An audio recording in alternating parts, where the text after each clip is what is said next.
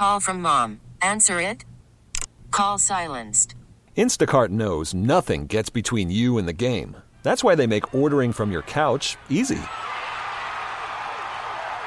Stock up today and get all your groceries for the week delivered in as fast as 30 minutes without missing a minute of the game. You have 47 new voicemails. Download the app to get free delivery on your first 3 orders while supplies last. Minimum $10 per order. Additional terms apply. You are entering the News Vault from KCBS Radio.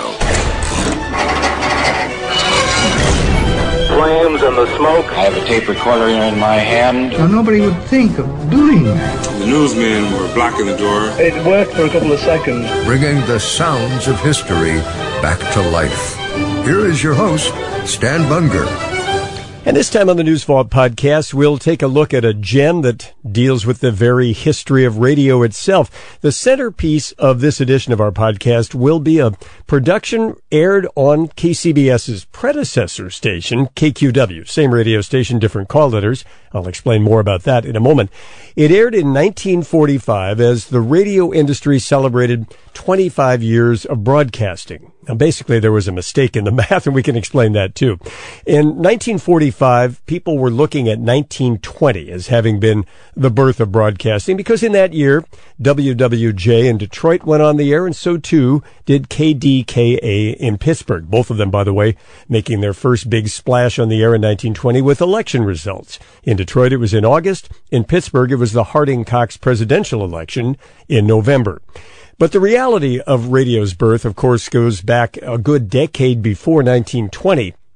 You can go back to San Jose Calling, an experimental station put on the air in 1909 by Charles Harold in San Jose. He had a business called Harold's School of Radio. He taught engineering from the Garden City Bank Building in downtown San Jose, and he began to broadcast music every Wednesday evening. And by 1912, the schedule was quite regular, quite fixed, and the station was able to refer to itself as the longest continuously broadcasting station in the world. There were some great milestones along the way. By 1915, again, we're still 5 years before the Pittsburgh and Detroit broadcast began. San Francisco was hosting the Panama Pacific International Exposition. They put up all of those fabulous buildings in the Marina District of San Francisco. One of them, the Liberal Arts Building, was to include a radio exhibit, and they asked radio engineering pioneer Dr. Lee DeForest to set up a display. Charles Harold, the man who put that station on the air from San Jose in 1909, was paid a visit, and the deal was cut for him to make regular broadcasts from San Jose that would be picked up by a receiver at the fairgrounds in the Marina District of San Francisco. And they did that. 6 to 8 hours worth of music every day, all through the fair. People walking in would have to put on a set of headphones, but they could hear a radio signal being transmitted from 50 miles away. It was a big deal for this young technology. Well, let's fast forward now, and we are now at 1945. It's time for the industry to celebrate this 25-year anniversary, and KQW, which is the station that Harold's original broadcast station had morphed into, plays along. A live presentation put on the air in 1945. What we'll play for you today is a file courtesy of the California Historical Radio Society, which includes that 1945 broadcast, as well as an introduction delivered in 1975 by Paul Cortlandt Smith. And Paul Cortlandt Smith had been the engineer for that 25th anniversary production of radio in 1945. By the way, just to nail down the real deal about who was first, it was in 1959 that San Jose State University professor Gordon Greb put out a research paper, published it in the Journal of Broadcasting, proving through documents and witnesses that San Jose had indeed been the birthplace of broadcasting, that Harold's broadcasts had indeed been regular and before anyone else, and that pretty well settled the deal. Although in some parts of the country, you'll still hear claims that other stations were first. It's been proven conclusively that the station that became KCBS was, in fact, the first. Why KCBS? Well, it was in 1949 that CBS bought KQW, and at that point changed the call letters from KQW to KCBS. Now, to that broadcast from 1945 with the 1975 introduction, again, courtesy of the California Historical Radio Society. I joined KQW as a studio production engineer in 1941. At the time, the station was purchased by Columbia Broadcasting, and the operations were moved from San Jose to San Francisco into the beautiful new CBS studios in the Palace Hotel. In Studio 3, on November 10th, 1945, the story of KQW was produced and broadcast live in honor of the official 25th anniversary of broadcasting, although it was actually KQW's 36th birthday. The cast and staff were all San Francisco professionals. I was proud to be engineer for the production. Now, as you listen to this fascinating bit of history, please do remember that this was done over 40 years ago, and things that today sound gross and corny, like the telegraph code beeper, were then considered dramatically essential and exciting. So the program is historically completely authentic. And you may get a surprise or two if you listen carefully to the closing credits. You know, I just realized with a bit of a shock that it was 9 years ago that I presented this tape to the CHRS archive, and we played it then for a small swap meet audience. So I'm really happy to share it for the first time with the entire California Historical Radio Society membership. Enjoy. This week, across the nation, the radio industry celebrates its 25th anniversary of broadcasting. This week in San Francisco, station KQW observed its 33rd anniversary of regularly scheduled broadcasting and its 36th birthday, for this radio station was the first in the world to broadcast regular programs. It's worth hearing the story of KQW, because it begins as the story of one man, his dream, his ambition, and the kind of courage it took to lead all the pioneers in starting the first broadcasting station in the world. This, then, the story of KQW in the days of its early development, is the unique story of one man, Charles D. Harold. All facts presented in this program, which throws several new lights on the already interesting history of broadcasting, are based on carefully authenticated documents, interviews, and newspaper files. As a preface to our story, we quote from the book entitled California, published by Hastings House, 1943 edition. That publication's first sentence in the section on radio reads as follows. The first California radio station to broadcast the human voice, KQW of San Jose, was pioneering for the whole world as well as for California when it initiated in 1912 regular broadcasts of speech and music. The story of KQW, as we begin by turning time back before the beginning of this century. 1897. From his platform in Stanford University, a professor lectures to the class in senior physics. There are indications that sound may be transmitted without the use of wires, but learned men know its only value would be that of a toy. On the other hand, experiments at conveying music for many miles distant by telephone have been astonishingly successful. Think of it, gentlemen, we may yet live to see, or should I say hear, music carried to all the homes in the land by undreamed-of telephone sets. Well, are there any questions? Professor. Yes, Mr. Harold. You have a question, Mr. Harold? Well, if a sound can be transmitted without wires, Professor, like code, I mean, that is... What else but code do you think could be transmitted without wires, Mr. Harold? Well, that's what I'm getting at. Then why can't the human voice be transmitted, too? Oh, fantastic. The question of a dreamer, I'm sorry to say. My young man, evidently you've been asleep during my recent lectures. You've overshot the scientific intent of the wireless, my boy, as well as its basic principle. After some of its present difficulties are solved, the gadget may be put to a useful purpose. In fact, I dare differ with my colleagues in predicting that the wireless may come to be useful as a supplement to the cable. If you please, class, I shouldn't want to be repeated on that rash statement. So no note, please. Only as a supplement to the cable, Professor? Well, Mr. Harold again. What would you like to suggest this time? That the very noisy and inadequate wireless might be made to transmit music as well as the human voice? You know, I've been wondering about that.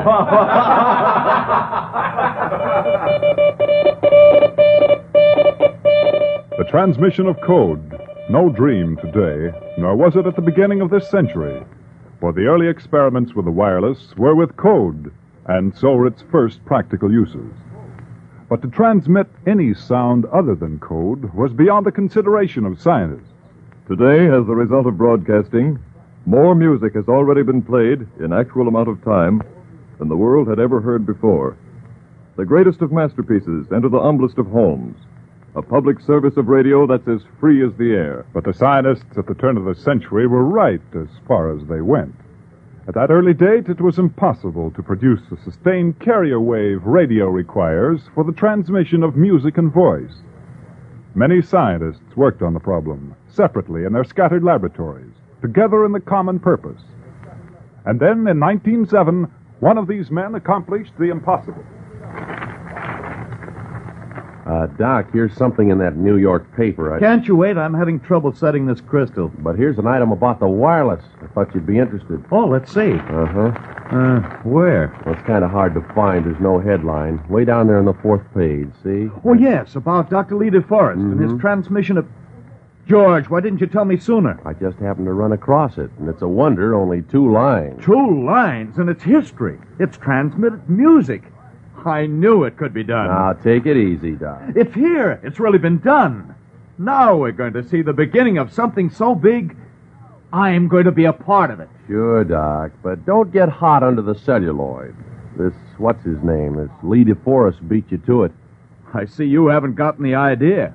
In science, a thing like this, we aren't running a race. We're all together, piling more facts on more facts until, who knows, maybe the air will be filled with music. There you go, dreaming again. This is quite an old paper.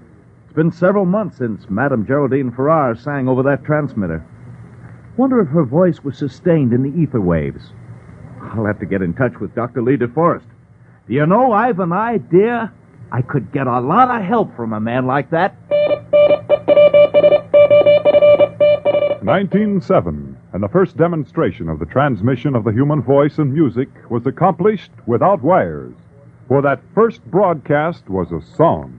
1945, 38 years later, at the beginning of this week, that same Dr. Lee DeForest appeared on the Columbia Network, introduced with pride as the father of broadcasting. His voice brought to all the nation by means of the miracle he first demonstrated, the transmission of the human voice without wires. But that first experiment of broadcasting the human voice was soon forgotten by all but a few. And among the few was Charles D. Harold, who kept on remembering when he set up a new enterprise in San Jose in 1908. The Herald Radio and Engineering College. That's a fancy shingle, Doc. Think I'm hanging it high enough, George? Well, looks just right where it is. Well, here it goes, for better or worse. Looks like you'll make a lot of mazuma out of this school, Doc. I'll need to. That's what I say, and spend it while you can. Some of my ideas are going to cost a lot of money. Now, Doc, you ain't going to start that again. Look, from where I hear, you'll get a couple of 100 students signed up. Why, you can retire, lead a life of ease at Coney or some other classy place. No, George. We all have our desires, and money isn't mine. I don't suppose I'll ever be rich, the way you think of it, or most people. What other way is there? I guess it's a case of what you want to do. Mm-hmm. Take that experiment of Dr. Lee DeForest now. It was a great thing, but there's more to it. I don't suppose I'll ever be satisfied until I've proved to myself whether I can make good on some of the hunches about that. There go your profits. Well, this isn't getting the school started. I can hardly wait for the first class. Something tells me I'll begin with an experimental lab session. Ah, free help. Well, I'll get a lot of technical assistance that way. And if I'm able to do what I think I can, I'm going to need them. 1908, with the demonstration of voice broadcasting already successful the year before, and the ether waves still containing only the occasional transmission of code. The beginning of 1909. Still no voices in the air, no music, only code. Then something happened in an inconspicuous school in San Jose, the Herald Radio and Engineering College. I don't know what to do. He gives me all this wire. All right, let's go to work. Hey, look, here's Doc. You tell us, boss, huh? What are we going to do with all this wire? One at a time, please. Now, you've all seen the theory behind this demonstrated on the blackboard. Well, how do we know it's going to work? Bill's right. Why should we go to all this trouble when maybe the gadget won't work? Well, it's like this. In science, and radio is certainly a vital part of the science of physics. We know that. Well, as I was saying, scientists don't expect their experiments to work. They don't. Pulling our legs, huh, Doc? No, I'm very serious. Serious. The true scientist expects every experiment to fail, except the last one. Hey, that's pretty good. Let's go. Wait till I tell Mabel. Yeah, She's always Doc. able. Hey, Doc, there's an awful lot of work to this. If you don't expect it to work... Well, just between all of us and the gatepost, I believe I've already had the last experiment. You mean you've already tried out this aerial? On a small scale, and I'm convinced it's practical. Well, if you say so, Doc, what are we waiting for? All right. Now for the manual labor. Now, first we have to run up these wires to the top of those buildings. All this wire? Hey, I'll bet there's a mile of wire here. More than that. According to my calculations, this carpet aerial requires 11,500 feet of wire. 11,000. And we have to get all of that 7 stories up in the air? Uh-huh. It'll have to be suspended between these two buildings. Hey, Pat, what seems to be your trouble? Well, I got so dizzy looking at the tall buildings, I got tangled up. Hey, Pat, the car. When we get that much wire up, they ought to be able to hear us clear over to Palo Alto. Oh, farther than that, I certainly hope. San Francisco, at the very least. Not 50 whole miles. Hey, what are you giving us, Doc? Even farther than San Francisco, if we're successful at all. Much farther. All right, men, let's hoist it up. Let's go get the wire. I don't know what to do, but I'll try to get it up. Spring of 1909, and although there's been music in the air for one brief moment 2 years before, there's still no music continuing on the ether. It's still code. Until something different is transmitted from the Garden City Bank building in San Jose and carried across space to San Francisco. Hey, that voice is coming all the way from San Jose. Are you sure you got the call right? Sure. Here's the call. I copied it down. Let me see. This is the wireless telephone from the Garden City Bank building in San Jose, California. Well, Doc Harold's done it. Man, I wish we could answer that call. Oh, fine chance we'd have of getting through without his fancy rig for an aerial. Well, why should we keep on riding a horse when it looks like the horseless carriage is here to stay? I'm gonna write to Doc and ask him how he does it. Spring of 1909, and Charles Harold's experimental maze of suspended wires for running the powerful vertical antenna of a generation beyond has proved its worth. There had been other instances of transmission over longer distances, but the event was a milestone in the development of Charles Harold's pioneer broadcasting station. For now he had transmitted voice more than 50 miles. On to November 18, 1913, when a code message was being received.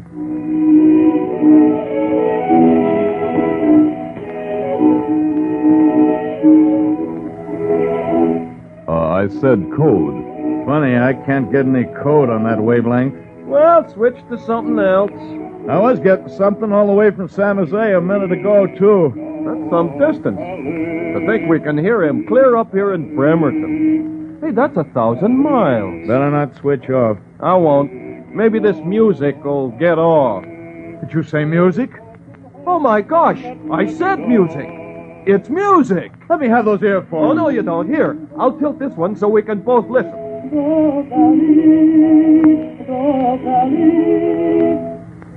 Did you hear it? Yeah, just before it stopped. This is sensational. I hope the code confirms it. This is the wireless telephone on the Garden City Bank building in San Jose, California. No code. Well, who wants code? It was a voice. That voice traveled 1,000 miles. Man alive. I hope he brings us some more music and keeps on talking. I'd like to hear that fella keep up a regular line of chatter. Sure would help to pass the time. Well, it's getting so we can't depend on these airwaves at all. Expect code, and you get a voice, even music. Something really new had been added to radio. Entertainment. On the air for more than just a few brief moments. And they heard Charles Harold, his voice and his gramophone records over long distances, across the sea, as far north as Bremerton, Washington. You there, glued to the earphones. Would you mind repeating what you just said? Well, like I was saying, I hope that fella keeps up a regular line of chatter. Sure would help to pass the time. Well, now, I think I'll tell you about the weather. Passing the time of day by means of the wireless. Who'd ever thought of such an outlandish idea? Outlandish then, but today, in 1945, the world of radio means the world of entertainment. The greatest show on earth comes to you by radio. In his studio laboratory, Charles Harold worked to solve the difficulties that stood in the way of presenting radio entertainment. All right, Ray. I think I've got this other microphone ready to go. They burn out on us fast enough. Oh, we'll get that licked. Well, let's get the air busy again. Mm-hmm. Should be about ready to go, Doc. Didn't give it time to cool off much. I can't help it, Ray.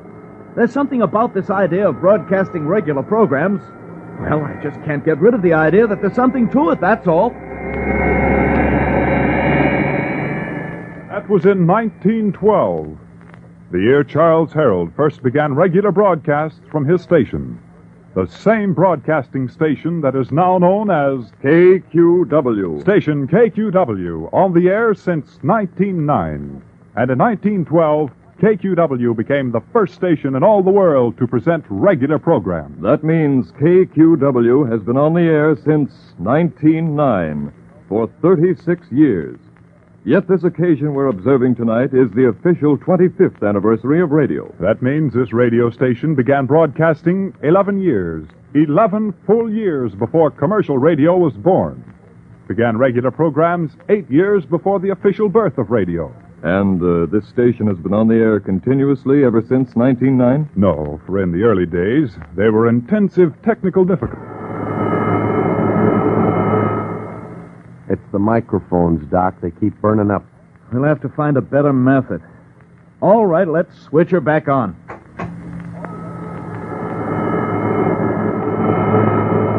On the air, off again. Back on, back off the air again, and on again. Broadcasting engineers of the present era, accustomed to the finest equipment modern science has devised, would laugh if they could have seen the crude, homemade equipment that kept the forerunner of KQW on the air. They'd laugh if they could have seen Charles Harold sit down at his conglomerate equipment. But if they could have seen him when he started to play at the business of presenting programs, they'd marvel. For crude as were his implements, Charles Harold knew the basic principles of broadcasting. And what he didn't know, he knew that he didn't know, and worked tirelessly to solve.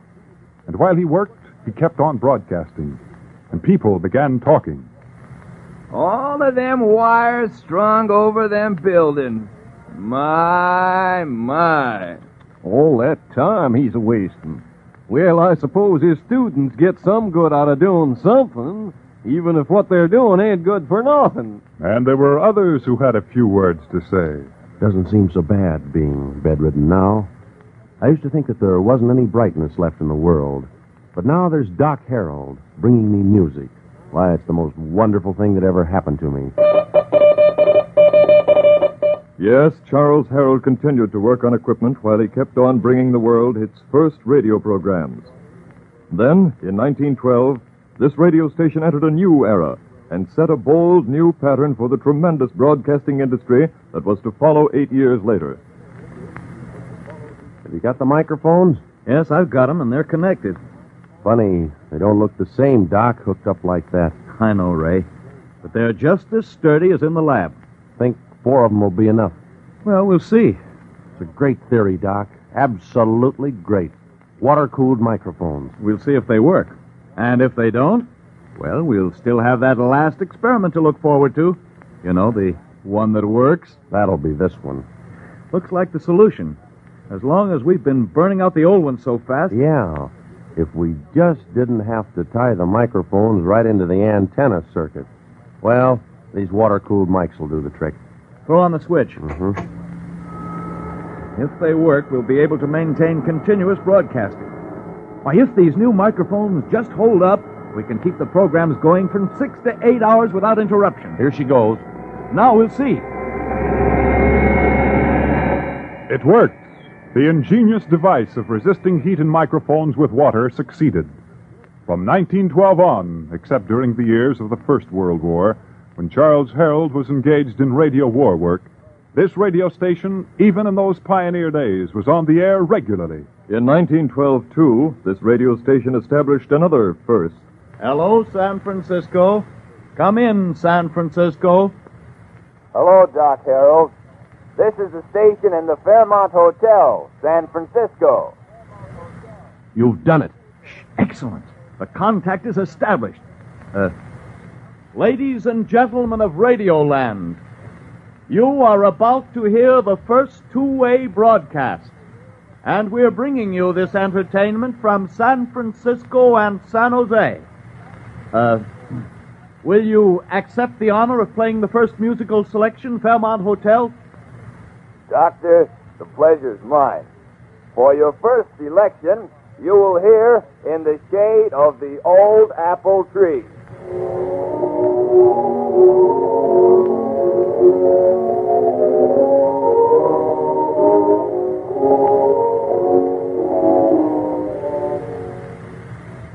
Another record, the first two-way voice communication blended into a radio program. A record of small importance today, but a milestone in radio history. And the water-cooled microphones invented by Charles Herald succeeded in keeping the air lanes hot from 6 to 8 broadcasting hours a day, on through 1913, 1914, and 15. Curious that it was a scientist who first insisted that the wireless should be used for entertainment.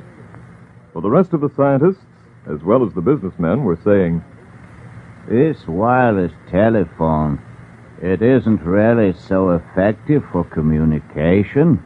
Why, there's nothing private about it. Anybody can tune in the messages. Too bad it will never be anything but a toy." But there was one other exception. Listen to these words from a letter highly valued in the history of broadcasting. I have in mind a plan of development which would make radio a household utility in the same sense as the piano or phonograph. The idea is to bring music into the home by wireless. David Sarnoff, later to become the head of RCA, wrote those words. He was considered ahead of his time. Yet he wrote that letter in 1916, 7 years after this radio station began presenting programs, 4 years after this radio station began regular broadcast service. Yes, there were those who even in the very early days thought the wireless was here to stay. And in 1915, Charles Herald was given his chance to prove it. Oh, well, this is a surprise. Inspector Stone. Oh, don't be formal, Doc, please. After all, a call from the United States Radio Inspector. Well, this is hardly official. The fact is, I'm here because of the Panama Pacific International Exposition. Oh, yes, I hear they're all excited in San Francisco. How are the exhibits coming? Well, now that, Doc, is what I was sent to see you about. An invitation, an honor, a command performance, a request to broadcast programs for the Panama Pacific International Exposition. The KQW of Knee Pants was going on review. Sounds like somebody had built a better mousetrap. And the world had asked for a demonstration. The Panama Pacific Exposition of 1915. All the world milling through San Francisco, and most of the crowd stopping before the booth that was demonstrating the wireless. I'm going back to the Midway. Now, wait. What's that? Oh, it's an exhibit of the wireless. Well, from everything I've heard, it's here to stay, and Fatima isn't. Come on, let's go. Come on. I've always wanted to see how this gadget works.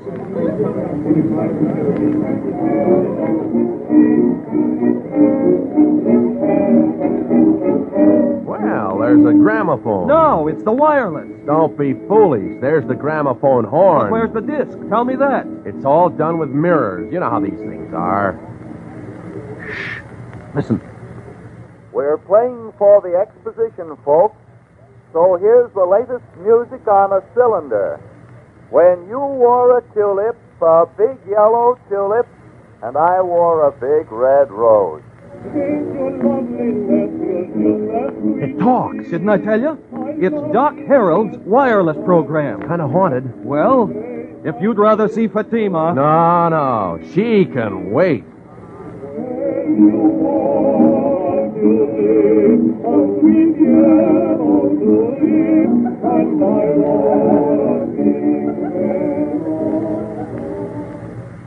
And so, in 1915, multitudes finally saw and heard that marvelous new invention called the wireless. The demonstration booth at the Panama Pacific Exposition was conducted by Dr. Lee DeForest, and the programs he demonstrated to the crowd were transmitted by Charles Harold. So it was that two men, one to be known forever as the father of radio, and the other as the first broadcaster, worked together in giving the world its first major demonstration of radio entertainment. Yes, those who came to the Panama Pacific Exposition heard at last the music that had been brought to the air, and they heard voices in the air, too. This is the wireless telephone on the Garden City Bank building in San Jose, California. So, through the years, this radio station has grown, beginning with the world's first radio programs in 1909, advancing with the world's first regular programming in 1912, continuing to develop its programs and public service beyond the wildest dreams of its founder. Then, step by step, the radio industry progressed. August 20th, 1920. Station 8MK, Detroit, now WWJ, begins daily operation. November 2nd, 1920. KDKA Pittsburgh begins broadcasting regular schedule of programs with the Harding-Cox election returns. July 2nd, 1921. First sports broadcast, the Dempsey-Carpenter fight in Jersey City. September 7th, 1922. Station WEAF in New York broadcasts the first commercially sponsored program. 1923. President Harding speaks from St. Louis over a 3-station network. 1924. The first broadcast of the National Political Conventions over nationwide networks. 1926. The National Broadcasting Company is organized. September 18th, 1927. The Columbia Broadcasting System on the air with 16 stations.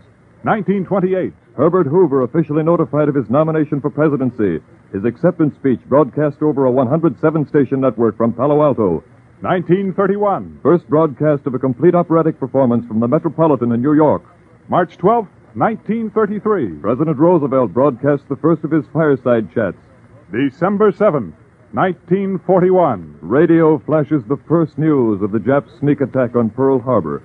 And in the war years that followed, radio developed tremendous worldwide shortwave networks that enabled the people at home to follow the course of the war in a manner hitherto unknown. Today, November 10th, 1945. The world at peace. And radio, dedicated to the ideal of worldwide peace through closer cultural ties with all the peoples of the world. And so, as this week concludes the official observation of broadcasting's 25th anniversary, this radio station, a pioneer by more than a decade ahead of radio's official birth, salutes all pioneer radio stations. Salutes with particular pride its founder, who is still living today, the first man to bring regular programs to radio, Charles D. Harold.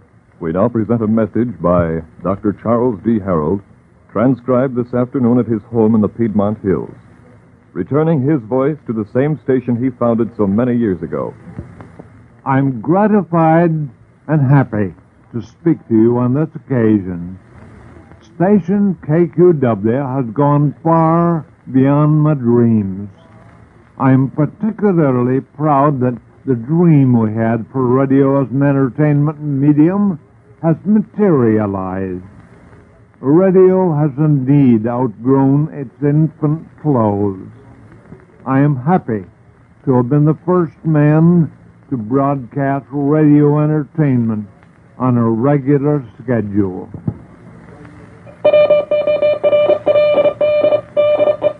The story of KQW has been written and produced by Roy Grandy.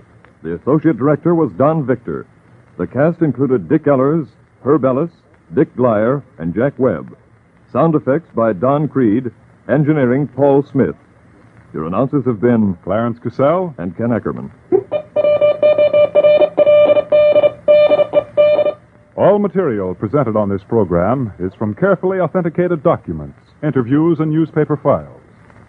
This, the story of KQW, is dedicated to Charles D. Harold, the man who developed the world's first radio station to present regular broadcasts, and saw it grow Until today, we are able to say, This is KQW San Jose, the Columbia station for San Francisco, Oakland, and the Bay Area.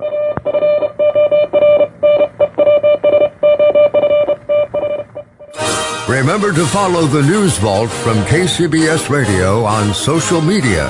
On Facebook, we're at News Vault Podcast. On Twitter, find us at News Vault SF. On Instagram, we're at News Vault. Until our next episode, you are leaving the News Vault from KCBS Radio.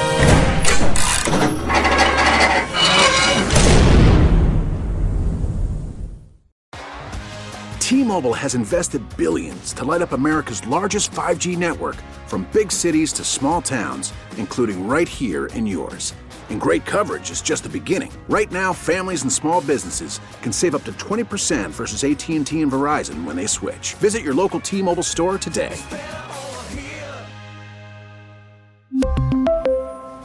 Plan savings with 3 lines of T-Mobile Essentials versus comparable available plans. Plan features and taxes and fees may vary.